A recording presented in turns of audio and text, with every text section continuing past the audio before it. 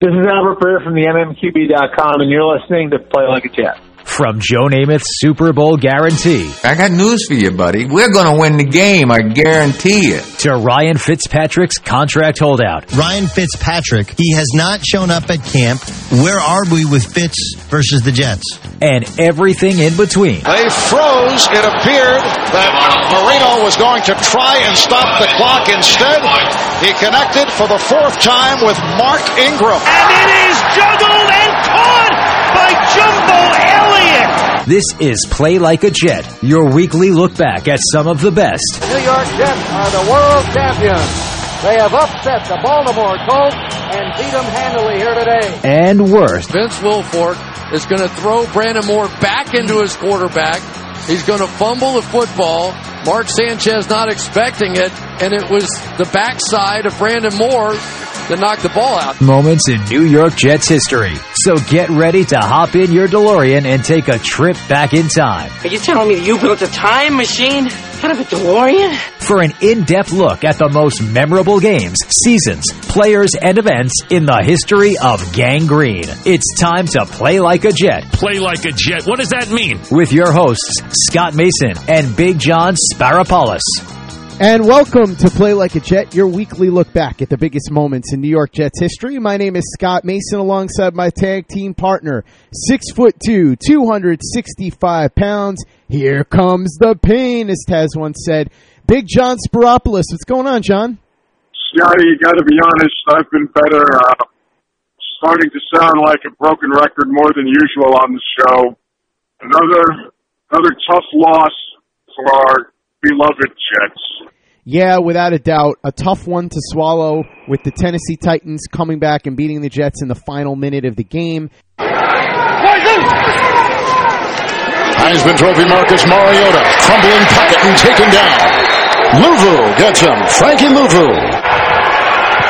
With Elijah McGuire in the fake to him. Second down and 3, and here goes the pitch. And he goes outside to Trenton Cannon. Nichols secondary, second down and 5. McCown. He's got his man, Robbie Anderson. 4-yard field goal try, wind aided. It's blown about 10 to 12 miles an hour. Myers, who kicked one last week against New England from 55, gets it up and in. Third down and 4 for Marcus Mariota. It's picked off! Intercepted on the play by Tremaine Johnson. He's got Adams ahead, inside the pylon. That's a Jets touchdown. And their first takeaway in 6 games. Scrimmage, because he's going to be coming.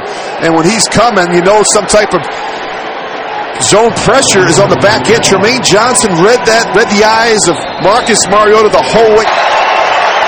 Elijah McGuire is in, third down and 3. They hold him off, and he has his receiver across the middle, and that is Robbie Anderson. Well, good for Lauren. That's no kidding. Kevin, you have daughters, I have daughters. That's pretty cool to see. Second down 9, first play of the second quarter. McCown. He's deep, and he's right into Anderson. Like I said earlier, I haven't won a road game since opening weekend. Cannon in, McGuire in, and they go outside. Nice looking catch across the way. Andre Roberts. Ball in the hands of your best players, and that's Anunwa and Crowell. 2 tight ends, second down and 8. They have Crowell in the backfield. Ooh, look out. 4-yard field goal try by Myers, who kicked a 54-yarder earlier on. Tack on 3 more. The Jets are shutting out Tennessee. Finer guy who's ever worked for CBS. Wonderful man, great co-worker. But all too soon at the age of 66. With the run right here. 9-13-0 to a team that hasn't won in 6 weeks. You got it. Oh, it's blocked! It's blocked on the play. Looked like it was Kevin Pierre-Louis who blocked the ball.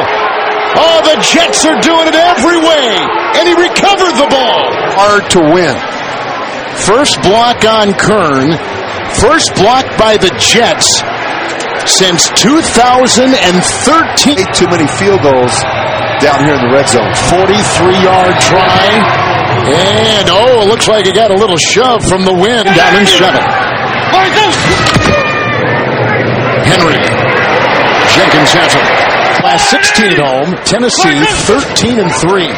Second down and 5. Blocked by Lewis in time. And that's what happens. Davis across the middle. 22-yard pickup by Davis. First and 10, Mariota. He gets away from Williams. On the move. This is one of the great things he does. There's a block in the play by Furtzer. Position. 1st and 10. Oh, he's got Furtzer, and he's got 6. Touchdown.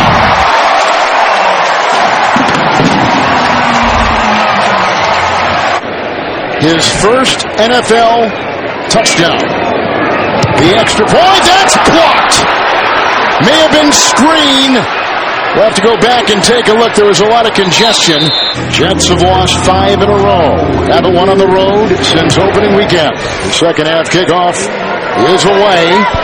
Andre Roberts. Oh, and look at him fly. One to beat. And LaShawn Sims knocks him out of bounds. That was a terrific return. Nichols secondary, 3rd down and 8. Blocked by McGuire, but they come up the middle and they grab him with Byard. But Herndon was there and covered on the play and broken up on the play. We know about his athleticism, his ability to make plays on the move, but he's not been great throwing the ball from the pocket. 3rd and 6. We kept him in that production meeting a lot longer. I wanted to find out about his mindset coming to this one after missing the last 2 with that foot injury. The hard-charging Crowell. The Bilal Powell injury opened up a lot more for Crowell. 1st and 10. Blocked by Leggett. Turns the corner, and there he goes. Byard to beat. Something they have had to settle for with the 1st and 10 here from the 17. The fake to Crowell. McCown is down. Flag, as you see, down in 13. McGuire in the backfield. Finch was there. Here comes Casey. Nice sidestepping, but down he goes nonetheless. 21-yard line, Brown and others. So Myers was after being claimed off waivers from Seattle. 39-yard field goal try. He gets another one. 4-4 today. McCown, and it is grabbed by Anderson. Adoree Jackson was over there. The catch at the 35. It's a pickup of 8. It's a 1st down. They're down 5. Leggett. And he's got the 1st down. 6th time ever. Down to 7-7 in the game. Here's a 39-yard field goal right down the middle. And his admirers around the world. Mariota 1st and 10. Ball across the middle. Anthony Furtzer. Mariota, it's caught! Davis! Touchdown! And the Titans have taken their first lead today.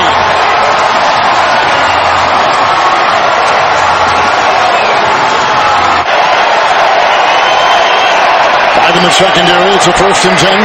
McGowan, and he throws with a nice twirling catch right there to the 45-yard line. Byard with the stop, Herndon with the catch. 10 from the 45. McCown deep, picked off by Malcolm Butler, and that'll be all she wrote to Nashville.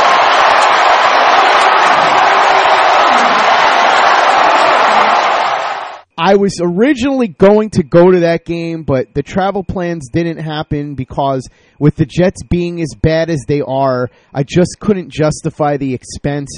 I feel bad because I've been planning this for a while with my buddy Luke who lives out there, but I just couldn't do it. And then he texted me, of course, like a wise ass and wrote, "It's a good thing you didn't come out here because you would have missed what my buddy and I were doing in the parking lot, making fun of all the Jets fans that came out here for this game." And I said, "Yeah, Luke, the thing is you actually wouldn't have done that if I was there because I would have punched you in the face." And he agreed, but it definitely would have been a tough experience being there live for that and having to watch the Jets let the lead slip away. I guess that does put to bed any notion, though, that if Josh McCown had been the quarterback all year, somehow this team is magically 10-6. Yeah, Scott, his last couple starts, obviously, I'll cut him some slack initially to get the rust off. He hasn't played in quite a while, but boy, yeah, I don't think 10-6 with him all year is very realistic. The offense is averaging just under 13 points per game with McCown in his first 3 starts this season. Obviously, I'm not going to count the pick 6 by Tremaine Johnson. So it's really remarkable that people had this narrative and we're trying to blame Darnold like he was the problem when the problems go far, far deeper than Sam Darnold. I will say this. The silver lining, as it always is this time of year, or at least it seems that way the last couple of years, sadly, is that the Jets did indeed move up in the draft order from 4 to 3, thanks to the Arizona Cardinals. So thanks, Josh Rosen. Thank you, Mr. Josh Rosen. The check is in the mail. It's also a Play Like a Jet T-shirt signed by yours truly. That's a very valuable commodity, John. Anything signed by you because you're such a mysterious and famous person. You probably are the most famous person that people have never seen or met. It's really a very fascinating dynamic that you have.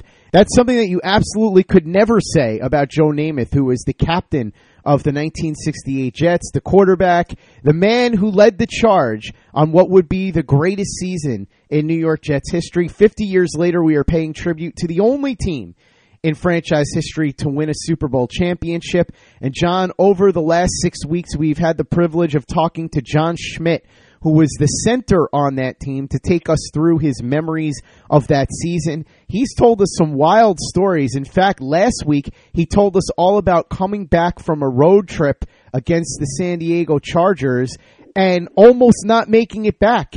The plane looked like it was going to crash to the point where the flight attendants were saying prayers and crying. So just the fact that they made it back in one piece was a bit of a miracle. So many incredible stories that he's told, and we're going to get into some more of them this week as we talk about part 7 of our journey through the 1968 season. So, John, what do you say we go ahead and talk to John Schmitt? Geez, Scotty, I'd love to, but I'm on my way to Columbus, Ohio. Columbus, Ohio. What are you doing in Columbus, Ohio? Scotty, I'm asking that myself as well. Joe Caporoso has me covering the Urban Meyer retirement press conference for TurnOnTheJets.com. My goal has always been to make this one of the premier and most comprehensive programs in America. It has always been a goal to see a healthy, strong program handed to an elite coach in person to make it even better. And I want to congratulate Ryan Day and his family. I look forward to working with our staff and players in preparing to play Washington in the Rose Bowl. It's always been a dream of mine and many of our coaches and players to compete in the Rose Bowl, and it's going to be an honor to represent the Big Ten Conference in that game. The style of coaching that I've done for 33 years is a very intense, very demanding, very I see Ben there. He knows exactly what we're talking about. That you can ask our former players the expectation and the way I've been, and I've tried to delegate more and CEO-ish more, and the product started to fail. And I had to go right back to I just can't. First, I didn't feel like I was doing right by our players and by Gene, and the challenge was, can I continue to do that in that style? I'm confused. Why would you be covering that for TurnOnTheJets.com? What does Urban Meyer have to do with the Jets? Scotty, as we know, there's been a lot of stories and scandal with Ohio State this year, but I'm about to break a huge story for us at TurnOnTheJets.com. I got to admit, I'm intrigued. I have no idea what this could possibly be because I'm trying to think in my mind what the connection between Urban Meyer and the Jets would be. But Joe Caporoso is not a guy that would send you out there and go to the expense of flying you to Ohio State for no reason. So there must be something there. So, John, you go ahead. You flesh out that story. I will talk to John Schmitt, and we'll meet back here. How's that? Scotty, as always, sounds like a plan. Talk to you soon. The championship game would come 1 week after the final game of the season, and the final game of the season would be the rematch against the Miami Dolphins. Despite Don Maynard not playing as a precaution, the Jets end up dominating. The defense holds the Dolphins to only 137 yards of offense. Emerson Boozer returns to lead the way with 17 carries on 83 yards and a touchdown. Other than a Larry Zonko 1-yard touchdown in the second quarter, the Dolphins didn't really do much. Perilli plays a lot of this one, again, presumably as a precaution for Joe Namath. Throws one touchdown to Pete Lamons. Bake Turner, again, 30 third week in a row he's coming up big, catching 7 passes for 157 yards.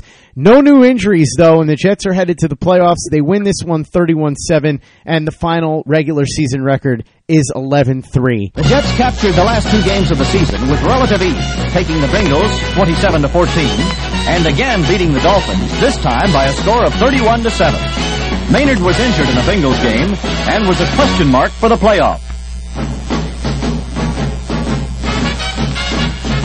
Now came the big question. Could the Jets keep rolling? They'd swept through their regular season with an impressive 11-3 record, their best ever. But they'd had some squeakers along the way. And the team they were now going to face in the AFL Championship game, the Oakland Raiders, had pulled a stunning win out of the fire in their previous encounter. The now famous or infamous Heidi game. The Jets' offense was well-oiled and high-powered. Namath was certainly a great quarterback. He had great protection, great receivers and ball carriers, a great backup man in the veteran Babe Perilli, a great threat in the toe of Jim Turner, a great defensive line, and a great pass defense. But the experts still wanted to know, how good were the Jets really?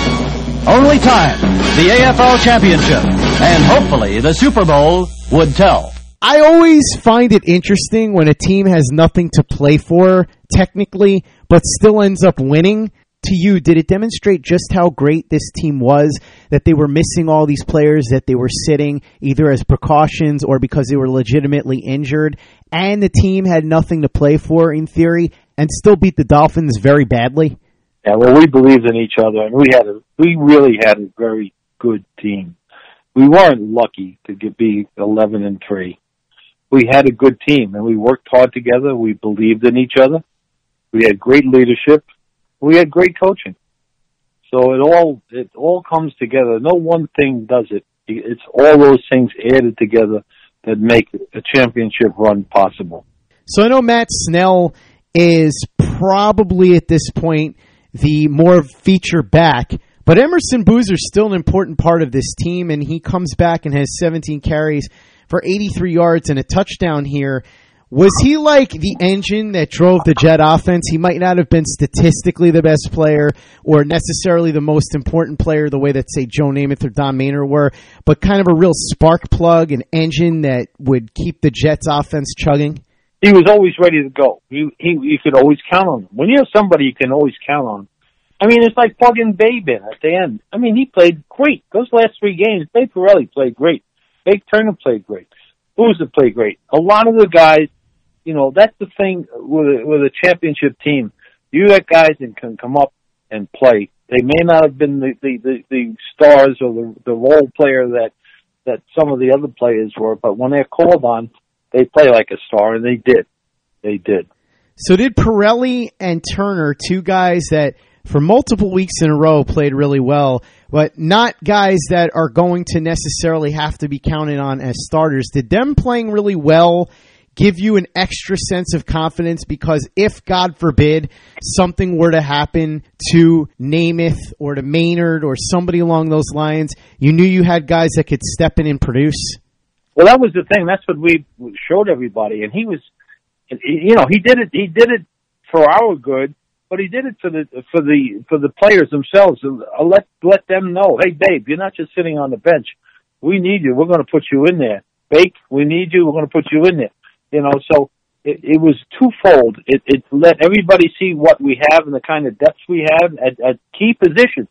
When you got a quarterback that comes off the bench, wins 3 games in a row, that's pretty doggone good. When you have a receiver that hadn't played much all year and then catches all those passes, that's really good. So all these things that help make a team confident, this is the part that people don't know about Weeb and how he formulated this. That was planned. You know, he put Babe Perilli in there Joe wasn't hurt. He put Babe Perilli in there, number one, to protect Joe from getting hurt, but also to see what we had and to make sure that everybody knew we had backup. Make the players know, make the fans know, make everybody know, make our opponents know. Hey, if you heard one, we got a backup. We got another backup. We got another backup, you know? And we proved it to them all. And one thing that you were going to have to prove was that you were better than either the Chiefs or the Raiders, even though the Raiders had beaten you earlier in the season, and we're going to get to that in a bit, because this was a unique situation. The Jets ended up having a week off leading up to the AFL title game on December 29th because you guys won your division outright. However, the Western Division of the AFL ended in a tie. So by rule, a one-game playoff had to happen on December 22nd to determine the winner of that division and the team that would play you in the AFL Championship. The Jets, at the time, pretty happy about this. In fact, one player was quoted as saying, "I'm not wishing anybody bad luck, but the winning team might have a couple of injuries." Coach Weeb Eubank also chimed in with a similar comment. "I won't talk about anyone getting hurt, but maybe some of them will get tired." So is this kind of what you guys were thinking, that you had a major advantage because these teams were going to beat each other up, and kind of like if there's a fighter who has a bye in a tournament and he's sitting back there watching two guys beat each other up and then he comes out fresh and gets to take on the guy that's just been in a fight with somebody else? Is that how you felt, that you had a major advantage because of this? Well, we looked at it as it was just a real great, when you get a week off at that part of the season, that's like getting a month off other time of the year. You understand? Mm-hmm. So we, more so than worry about who got hurt, who doesn't get hurt, the fact is we weren't playing. We were resting. We watched the championship game on television at my house, the playoff games. We had everybody over at my house, and we watched it on the television in my basement. We had a big basement in the bar area and everything, and we watched that game. And so it was just great. We didn't get banged up, and you don't wish anybody to get hurt in football. You just glad you're not playing. They might get nicked up, they may get tired, they had to fly back and forth, do this, do that. But the main thing is we weren't playing, we were resting on wounds, and that was the best part of the whole thing. So you would say that the bigger blessing was having the opportunity to rest and recuperate rather than watching these other two teams get beat up. It's being able to just, okay, we're going to get a week off, relax, sleep, rest, and not have to worry about getting our bodies beat up. And that was really the key to what would potentially happen in the AFL Championship game? That's what I feel, yes, absolutely. I mean, you don't know what a week off at that time of the year means to your body, I would imagine after such a grueling schedule, and a grueling schedule that would lead to the Kansas City Chiefs playing the Oakland Raiders for the Western Division title.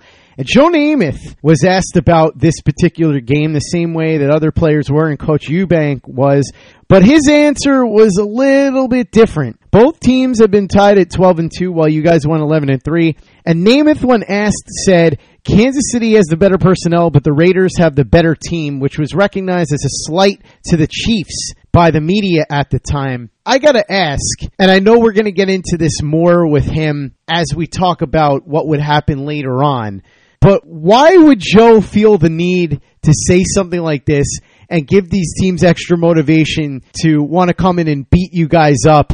It just seems like so unnecessary, but I guess that's just Joe being Joe, right? Exactly, and I mean, if he, I would think, having never played Baltimore, okay, we had played Kansas City. We knew how tough they were, so I could understand why Joe thought that. All right, we really didn't ever play Baltimore. Kansas City had the biggest team in pro football. They had a damn good offense. They had a damn good defense. They were a great team. So was Baltimore. But we didn't know how great Baltimore was. We did know how great, how great Kansas City was because we played them all the time. So I think that's really where Joe was coming from. I can't tell you exactly why he said that, but my feeling, knowing Joe the way I do, that was probably what made him lean that way a little bit. Did you have any personal preference at this point between the Raiders and the Chiefs? I didn't want to play Ernie Ladd. Yeah, I didn't care who I played. I didn't want to play Ernie Ladd. I don't blame you. That's a big boy right there. Yeah, he's 75 pounds bigger than me. That's a lot of give, Well, the good news is you didn't have to, because the Chiefs got crushed by the Raiders 41-6, earning them the right to host you guys in the title game. The winner would be off to Miami to play in the Super Bowl. And some more interesting news in your favor. Remember, nobody was wanting anyone to get hurt, but they recognized that it could happen. Well, Darryl LaMonica injured his passing thumb in the game against the Chiefs. John Rauch on Saturday of game week advised that the LaMonica thumb was feeling better, but the concern was that he might have difficulty gripping the football. Warren Wells also had a sore heel and was questionable for the game on Sunday, although he ended up playing. So, you see that Darryl LaMonica is having issues with his thumb, and there's talk that it might potentially impact his throwing. Was there any thought here that this could be something that could be exploited by the Jets defense here, really go after LaMonica early and often? We go after whoever the quarterback was as often as we could. Well, Monica was a hell of a quarterback, and that day, he had it. If it wasn't for that lateral pass to Hewett Dixon, that he dropped and that Ralph Baker picked up, we may not have gotten to that Super Bowl. So Monica had a hell of a day in spite of his injury, and they were tough. They played us tough. They really did. That game was much tougher than the Super Bowl game. Physically tougher. Because number one, we hated each other. And we tried to kill each other. We really did try to kill each other out there. And that game was physically tougher than the Super Bowl game on us. And let's talk about that. But first, let me ask you, I know nobody wanted him to get hurt, and I know that obviously you're going to target him because that's what you do. But was there kind of a quiet sense of, well, I didn't want LaMonica to get hurt, but I'm kind of a little bit glad that he's weakened? You know what? Honestly, we didn't even think about it. It didn't make any difference. You know what I mean? We didn't really think. Whoever's in there, we're going to play them. They were a tough team with no matter who was at quarterback. They had a great team, and it didn't. We didn't concentrate on that at all. We really didn't. I mean, if he was hurt, fine. If he wasn't hurt, that's fine. We got to play him. Whoever's in there, we got to play, and we did. And he played a hell of a game. He may have been hurt, but he played a hell of a game.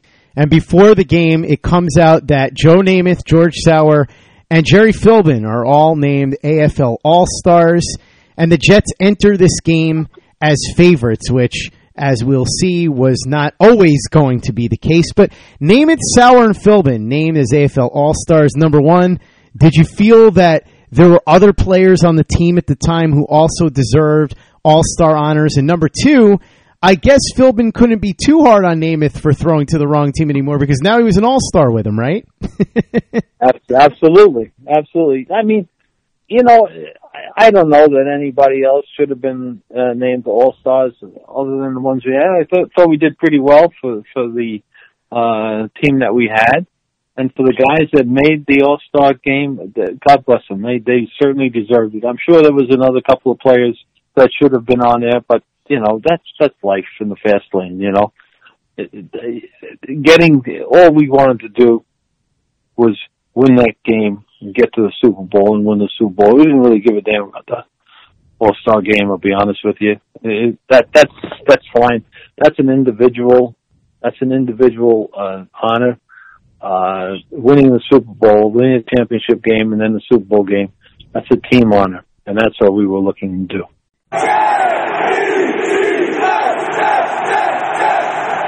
There's part 7 of our in-depth discussion on the 1968 season, the only year that the Jets won a Super Bowl, and of course the 50th anniversary is in progress, and that is why we're doing this series. I have to say, I was talking to Alan Schechter, our producer, about this a while back, and regardless of what people think of this series, A, it's my favorite so far, and B, if we weren't going to do this one, we might as well not do the show, because this is the one time that the Jets won the Super Bowl.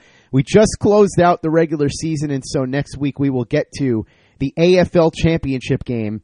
Going to be a fantastic show as always. Looking forward to talking to John Schmitt again, but I'm also looking forward to talking to my co-host, Big John Spiropoulos, who was flown out to Ohio State for the Urban Meyer retirement press conference by Joe Caporoso.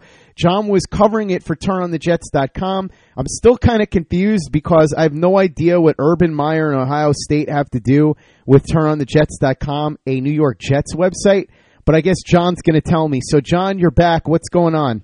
Yes, Scotty, I got to sat down, had an exclusive one-on-one with Urban Meyer where I asked him the hard-hitting facts about what Ohio State have been doing to the NFL for years. This is the story they've been trying to cover up for quite a while. And this was after the press conference. This was a one-on-one sit-down between the two of you? Scotty, that is correct, and I have some exclusive audio that we can play right now if you're interested. Yeah, of course, absolutely. Let's play the clip. Hi, Urban. Big John Swaropoulos from the Play Like a Jet podcast, TurnOnTheJets.com.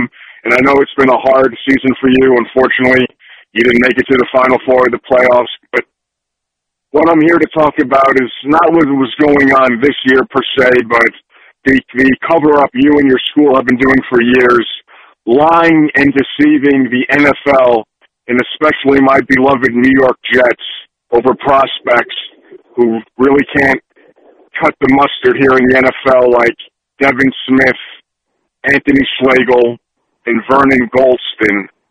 Urban, any comments? I want to start off by apologizing for that performance. I want to be really clear that there is zero intent to mislead. Wow, John, you really went in for the kill there. I got to say, I'm surprised you had the guts to ask that to him one-on-one. Before I ask you about what his reaction was after that clip, because I'm sure there was stuff that was said and heard after the tape stopped rolling, I got to know, how did you convince them to let you have a one-on-one sit-down, especially since it's not like you're a local guy, it's not like you're some big-time national media reporter. You're the co-host of a New York Jets podcast, which on the surface, as I pointed out before, would have nothing to do with Ohio State. So how did you talk them into letting you have a one-on-one with Urban Meyer? Well, Scotty, as a young boy, I don't know if you've heard the story on the show, I was a tremendous blocking tight end on my 8th grade football team. And as a young boy, I went to a training camp where Ohio State legend tight end Ricky Dudley was one of the coaches. And he saw I had an affinity for being a blocking tight end. We've kept in contact all these years, and I was able to use him to get this interview. I guess I'm grateful to Ricky Dudley then for being able to get you that interview. But, John, I got to know, were there any more questions, or after that one, did they realize that you were a little bit more than they bargained for and, let's say, disposed of you?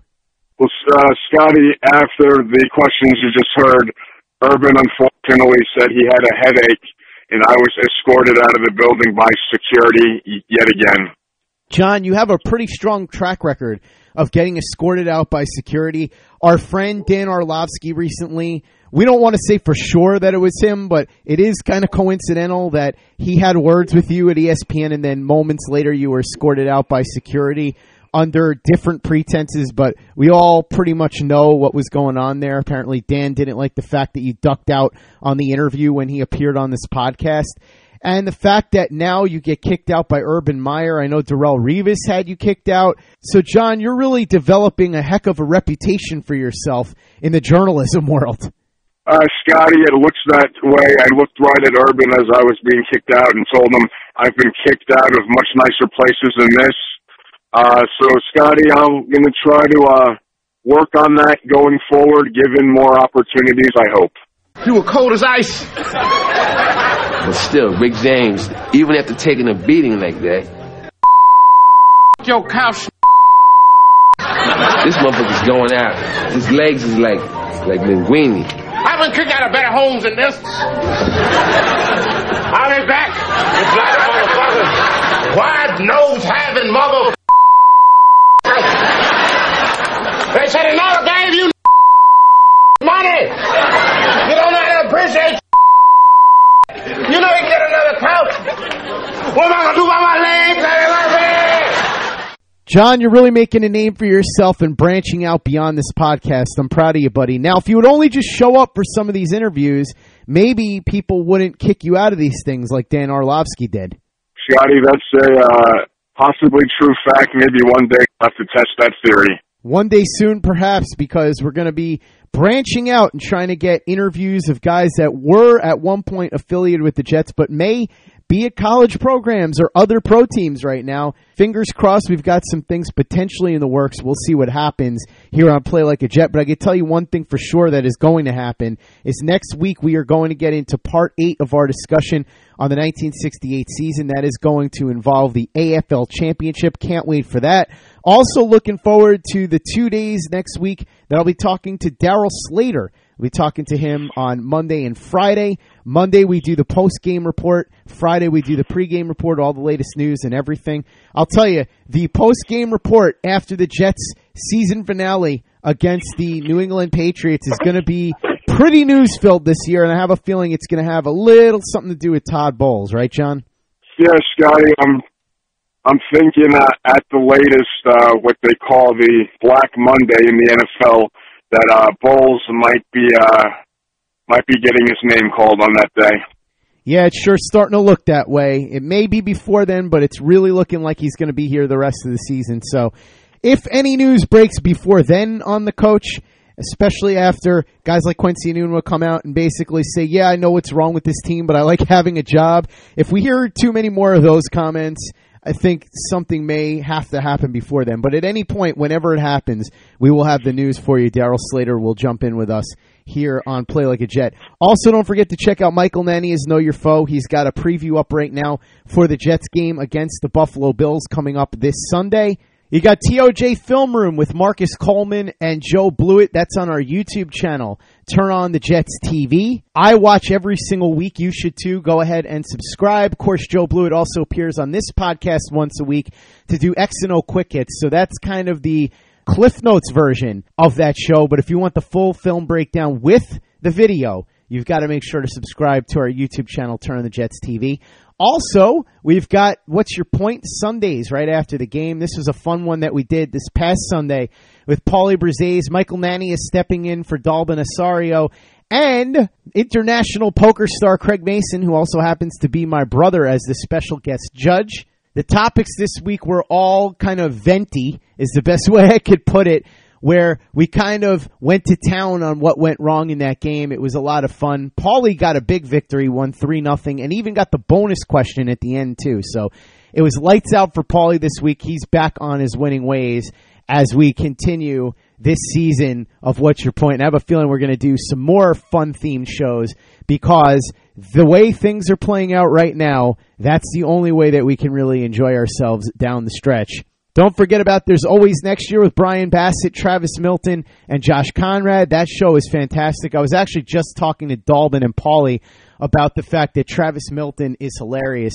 I didn't know Travis before he started this show with Brian, but man, he has become one of my favorites to listen to.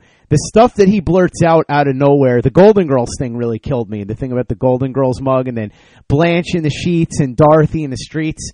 My goodness, I need T-shirts made up about that. So I'm going to talk to Joe Caparoso, but he is hilarious. He's one of the best parts of that show. Of course, Josh Conrad is great too. And we all know about the Godfather of Jets podcast, Mr. Brian Bassett. So if you haven't listened to any of the episodes, especially this past week's, go ahead and check it out right now. Last but certainly not least, do not forget about the Turn on the Jets podcast with Joe Caparoso. One of my favorites recently was when Joe did a whole show dedicated to Le'Veon Bell and what he thinks the Jets should do in relation to Bell. I have a feeling that I'll be joining Joe for some chats about that at some point in the offseason, but it's well worth listening to. Make sure you're subscribed right now on iTunes, the Turn on the Jets podcast, the mothership, if you will, as the late, great Dusty Rhodes would say.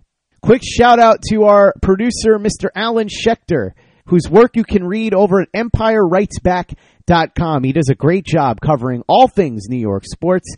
If you're not checking out his site, please go ahead and do so. If you're a New York sports fan, it's a must. And if you are a fan of this show, you really should support Alan because he does a lot to make this show happen. A lot of the research, a lot of the guests, much of that is because of Alan. So, Alan, thank you so much. We love working with you here on the show, and we love reading your work over at EmpireWritesBack.com. Thanks again to John Schmitt for joining us this week for Part 7 of the 1968 Super Bowl season. Really looking forward to Part 8 next week, aren't you, Bart Scott? Can't wait. Bart missed you on SNY this past Sunday. Victor Green and Chad Kaskanen did a good job in place of you and Willie Colon, but it's not the same without you. I know you haven't been on that show all that long, but you really become a staple in pretty fast order. So good for you, man. I'm so glad that you've found your niche in New York sports broadcasting.